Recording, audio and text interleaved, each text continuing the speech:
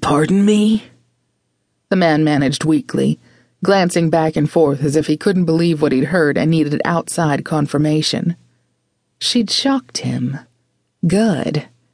She would twirl his mind around in so many circles he wouldn't be able to see straight. By the time she was done with him, he'd try to conquer the entire country of Staria if she demanded it. Mine, she declared even louder. He looked down at her chest before drawing his gaze back to her eyes. Ronan shook his head in denial. It does not work. Sunbeam, I'm sure it works just fine, she whispered, giving a meaningful glance down to his crotch. Was she mistaken, or was Mr. Happy poking his head up to play? What? He looked at his lap, jumping a little. Of course that works.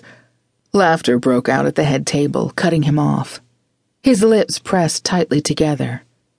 Jayne pointed at the man who'd made Soren's announcement. Say it. My lady? The man asked in surprise. Jayne rolled her eyes. Had none of these men ever seen a strong-willed woman before? Lord Ronan, shall I?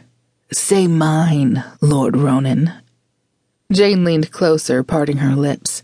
Keeping her tone sultry and filled with erotic promise, she panted.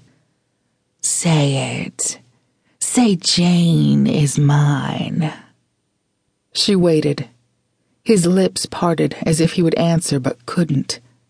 He stared at her, stunned into obvious silence. Without giving him warning as to her intentions, Jayne grabbed Ronan's face and jerked him to her.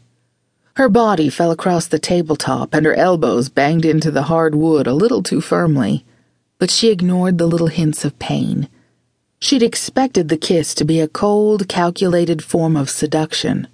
What she didn't expect was the rush of warm pleasure that started where their mouths met and ended in her toes. It was meant to be a quick, playful kiss, but it soon turned into more.